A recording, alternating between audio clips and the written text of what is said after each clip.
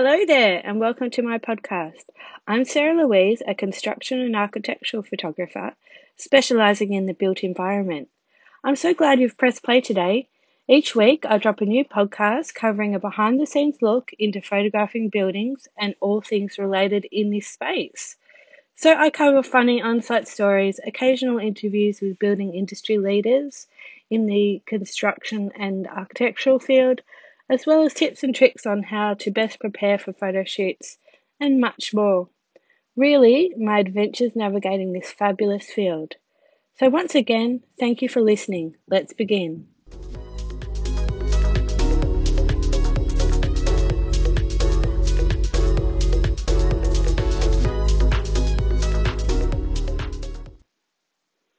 Hey, so today I thought I would talk about best practice for photographing on building sites. But first, let's talk about last week. Last week I covered how I landed my first big client. I fessed up to a few things and told you how it all happened, the events that occurred in order for that to happen, and I guess where I'm sitting at today. So if you haven't had a chance to listen to that one yet, please jump on. I highly recommend it. That's episode number 4. Um, but today we do episode 5, and I can't believe I've actually been doing this for 5 weeks. um, today, I guess, will be mostly aimed at the construction industry for how to prepare ahead of your end of project photo shoots. So this is sort of when the project's finished and you call us in to get all of those hero shots. So we'll be discussing that today. I just want to preface this by saying I am very well aware that at the end of a project things can be a little bit hectic, and photography rather, is probably the last thing on your mind. But also let me say as well that I am aware of that. I always try my utmost not to be a major pain in your ass. I do work very quietly. I pride myself on being unobtrusive as much as possible. I like to just quickly get in and out and stay out of everybody's way. But if you will humour me and let me be a little bit assertive for the next 15 or 20 minutes, just to let you know how we can achieve the best results from your project. Um, I guess after all, when it's all sort of said and done, I'm sure you want to show it off to its fullest potential, right? So I've got 5 of the most common issues that face a photographer when photographing on site. And by this, I'm talking about issues that, once again, do happen at the end of a project. Um, so let's run through them, shall we?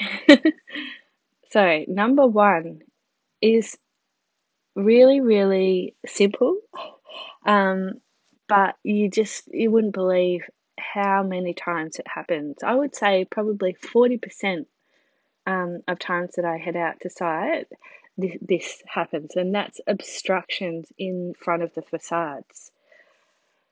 So you would think fairly simple, right? Not always. Things such as machinery, cars, trucks, bollards, safety barriers, and things like that. Temporary fencing, even. Uh, it's the bane of my existence. Uh, I can tell you that there's nothing more disappointing than, when you drag your ass out of bed at about 3:30, 4 o'clock in the morning, so that you can be ready and get to site before the sun's up to capture a finished facade, and you arrive and there might be like a mobile crane parked right in front of the job. Now, I'll admit I'm pretty good at Photoshop, but there are some things that are just too big or obstructive to Photoshop out, especially if it's an intricate facade. So, trying to Photoshop or even recreate sections of a building can be pretty hard when you've got big things like that parked in front. And I guess the only option sometimes is to crop, to point your camera up to the sky and crop out half the building, and nobody wants that, do they? So it is with purpose that, we do head out to photograph at this early hour. I know you probably think, well, that's a bit crazy. Why can't you just photograph it later? But it is definitely with purpose. But reason being, we have a very small window to photograph, and we actually photograph at what they call first light. That's before the sun makes its appearance, so before sunrise, and it can last for only a few minutes to get the exact light we need. So sometimes, just like maybe 3 or 4 minutes. So usually there's not enough time to find Bob, who has the keys, and ask him to, move whatever's in front of the building. And I do say this not to be a wanker or to be difficult, but seriously, if you've got something like a glass facade, we're looking for that, that beautiful dark blue sky behind, and then you get the reflections all over the glass as well. So you get all that nice color.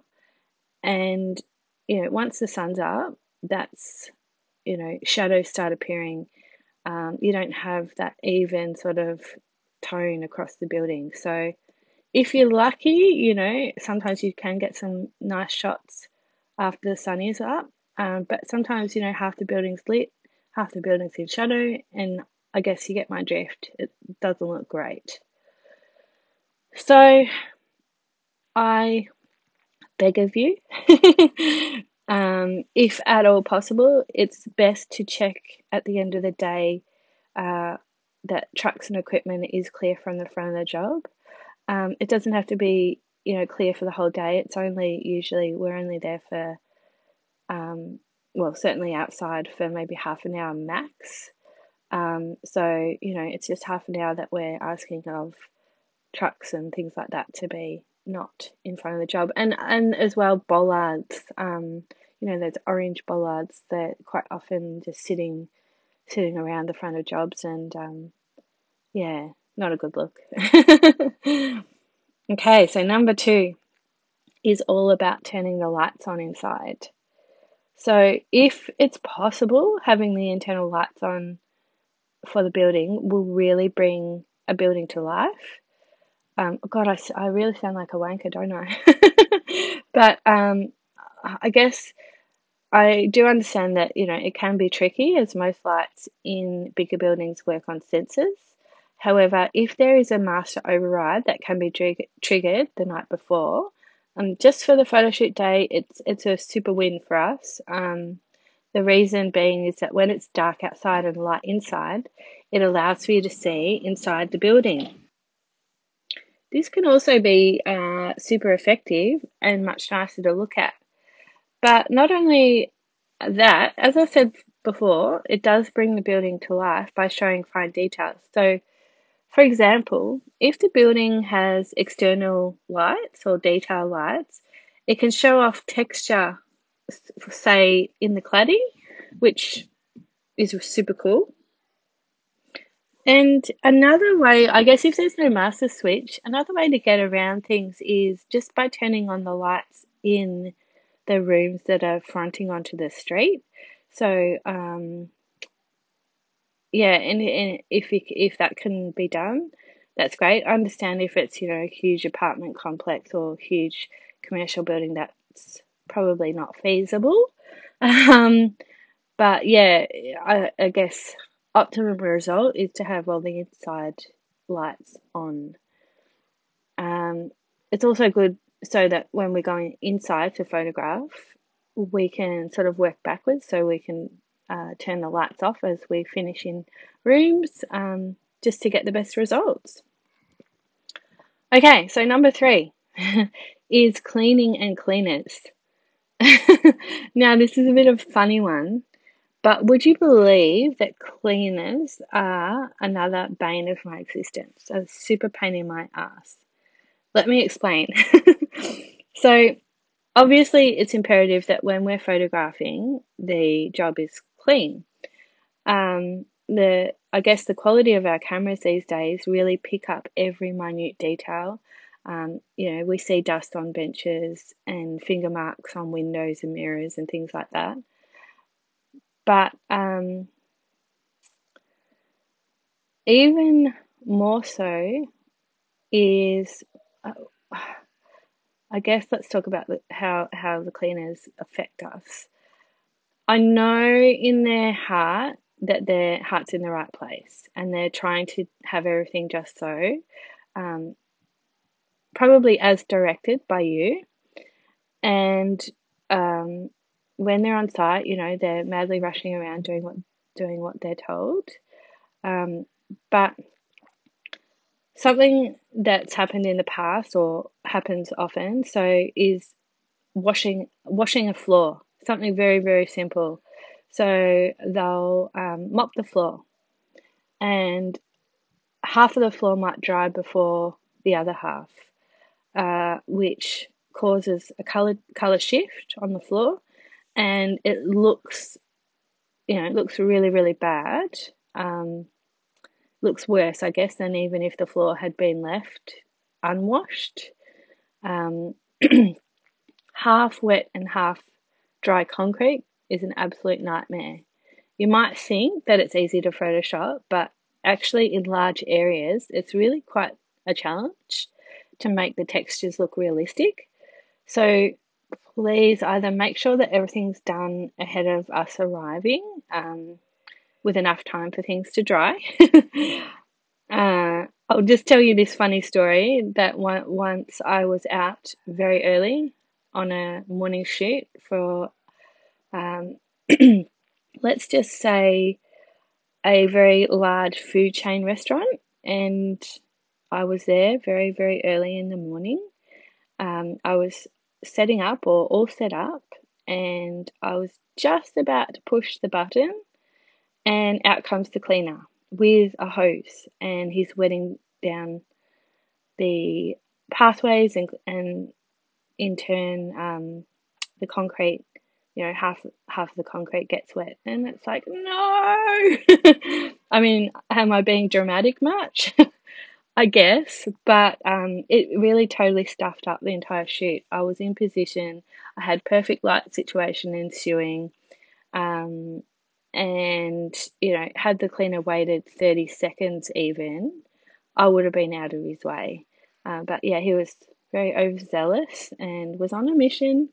And I appreciate we all have a job to do, but I just can't stress how short our window of opportunity can be sometimes.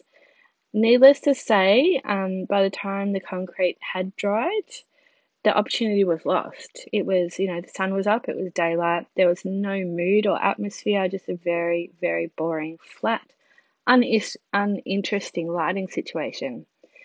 And then I had to have the awkward conversation about the disruption and organise another visit, which of course costs money. So, client was a bit annoyed, shall we say.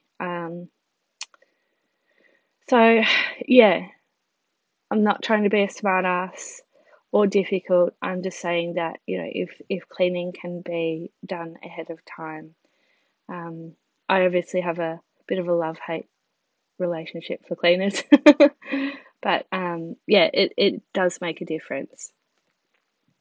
Number 4, when is the best time to book us in? So, in most cases, I normally get a phone call around the time of PC, which, for those of you who don't know the lingo, that's practical completion, just before you hand over to the client. So, you've got PC and you're might be doing a walkthrough with the client that day, so everything's looking super, super spick and span and amazing. But it should be also before they take possession and start messing everything up. So, for example, if we're shooting commercial office spaces, we don't really want to be capturing messy desks with people's personal items laid out all over the place. Obviously, that's a privacy issue, but also, it's not a good look.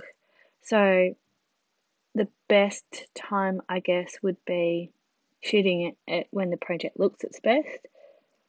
Having said that, sometimes if there's no furniture in the place, it might be better to wait and get permission for after they've settled in. And this actually might be a couple of weeks after handover, being that, you've got all the plastic rubbish that comes off furniture that sits in hallways, and things like desks haven't been set up properly, or plastic, just basically plastic still over furniture and stuff like that. So when the dust's settled and everyone's sort of settled in, sometimes it's better to even wait to that point. But that also leads me on to number 5, which is furniture and fit out. So if there is an opportunity to shoot once the furniture is in its preferred locations, it's optimum for us. Reason being that large spaces sometimes also need anchor points. So to show things like scale, and to basically tie everything together. So I suppose there seems to be a bit of a trend lately with colour, quite colourful furniture and loud, I guess, interesting shapes and things like that. And it does play an important part in creating interest in photos. I know that it's about the building, but having sort of anchor points that we can use to lead you through the building is really, really sort of great practice.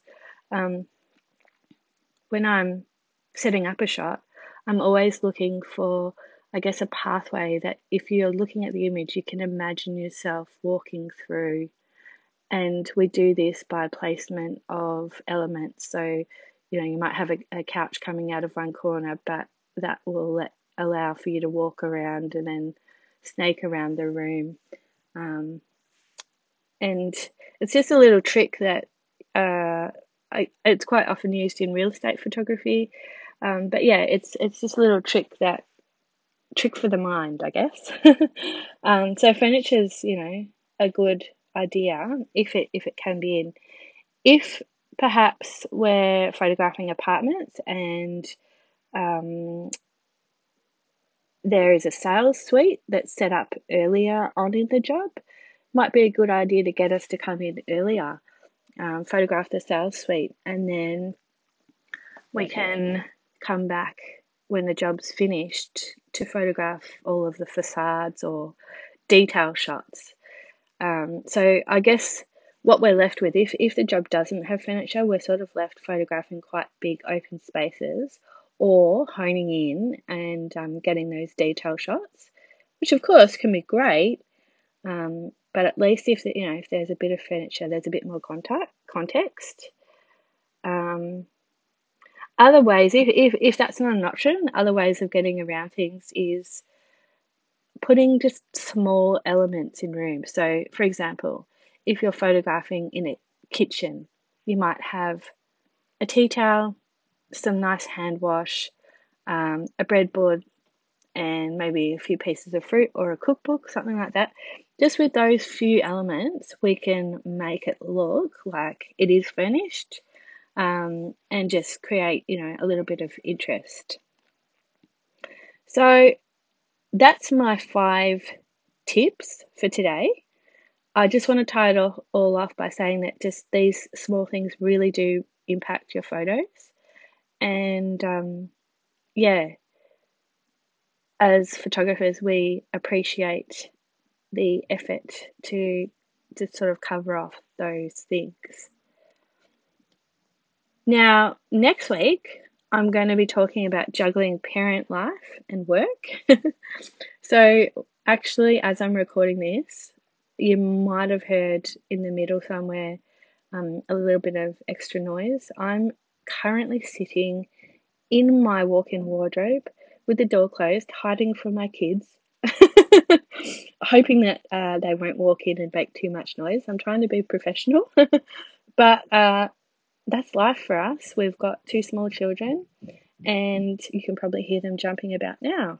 Um, it's a juggle, and it's a juggle that a lot of parents have. And so, yeah, I just thought I'd have a chat about how we manage.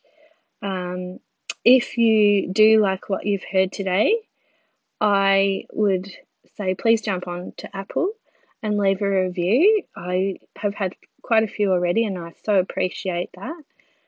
Or if you do want to have a chat one-on-one about an upcoming project that you think we might be a good fit for, I can be contacted via my website, sarah@sarahlouisephotography.com.au.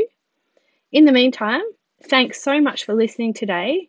Have a great week and tune in next Monday for your weekly dose of Adventures of a Construction Photographer. See ya!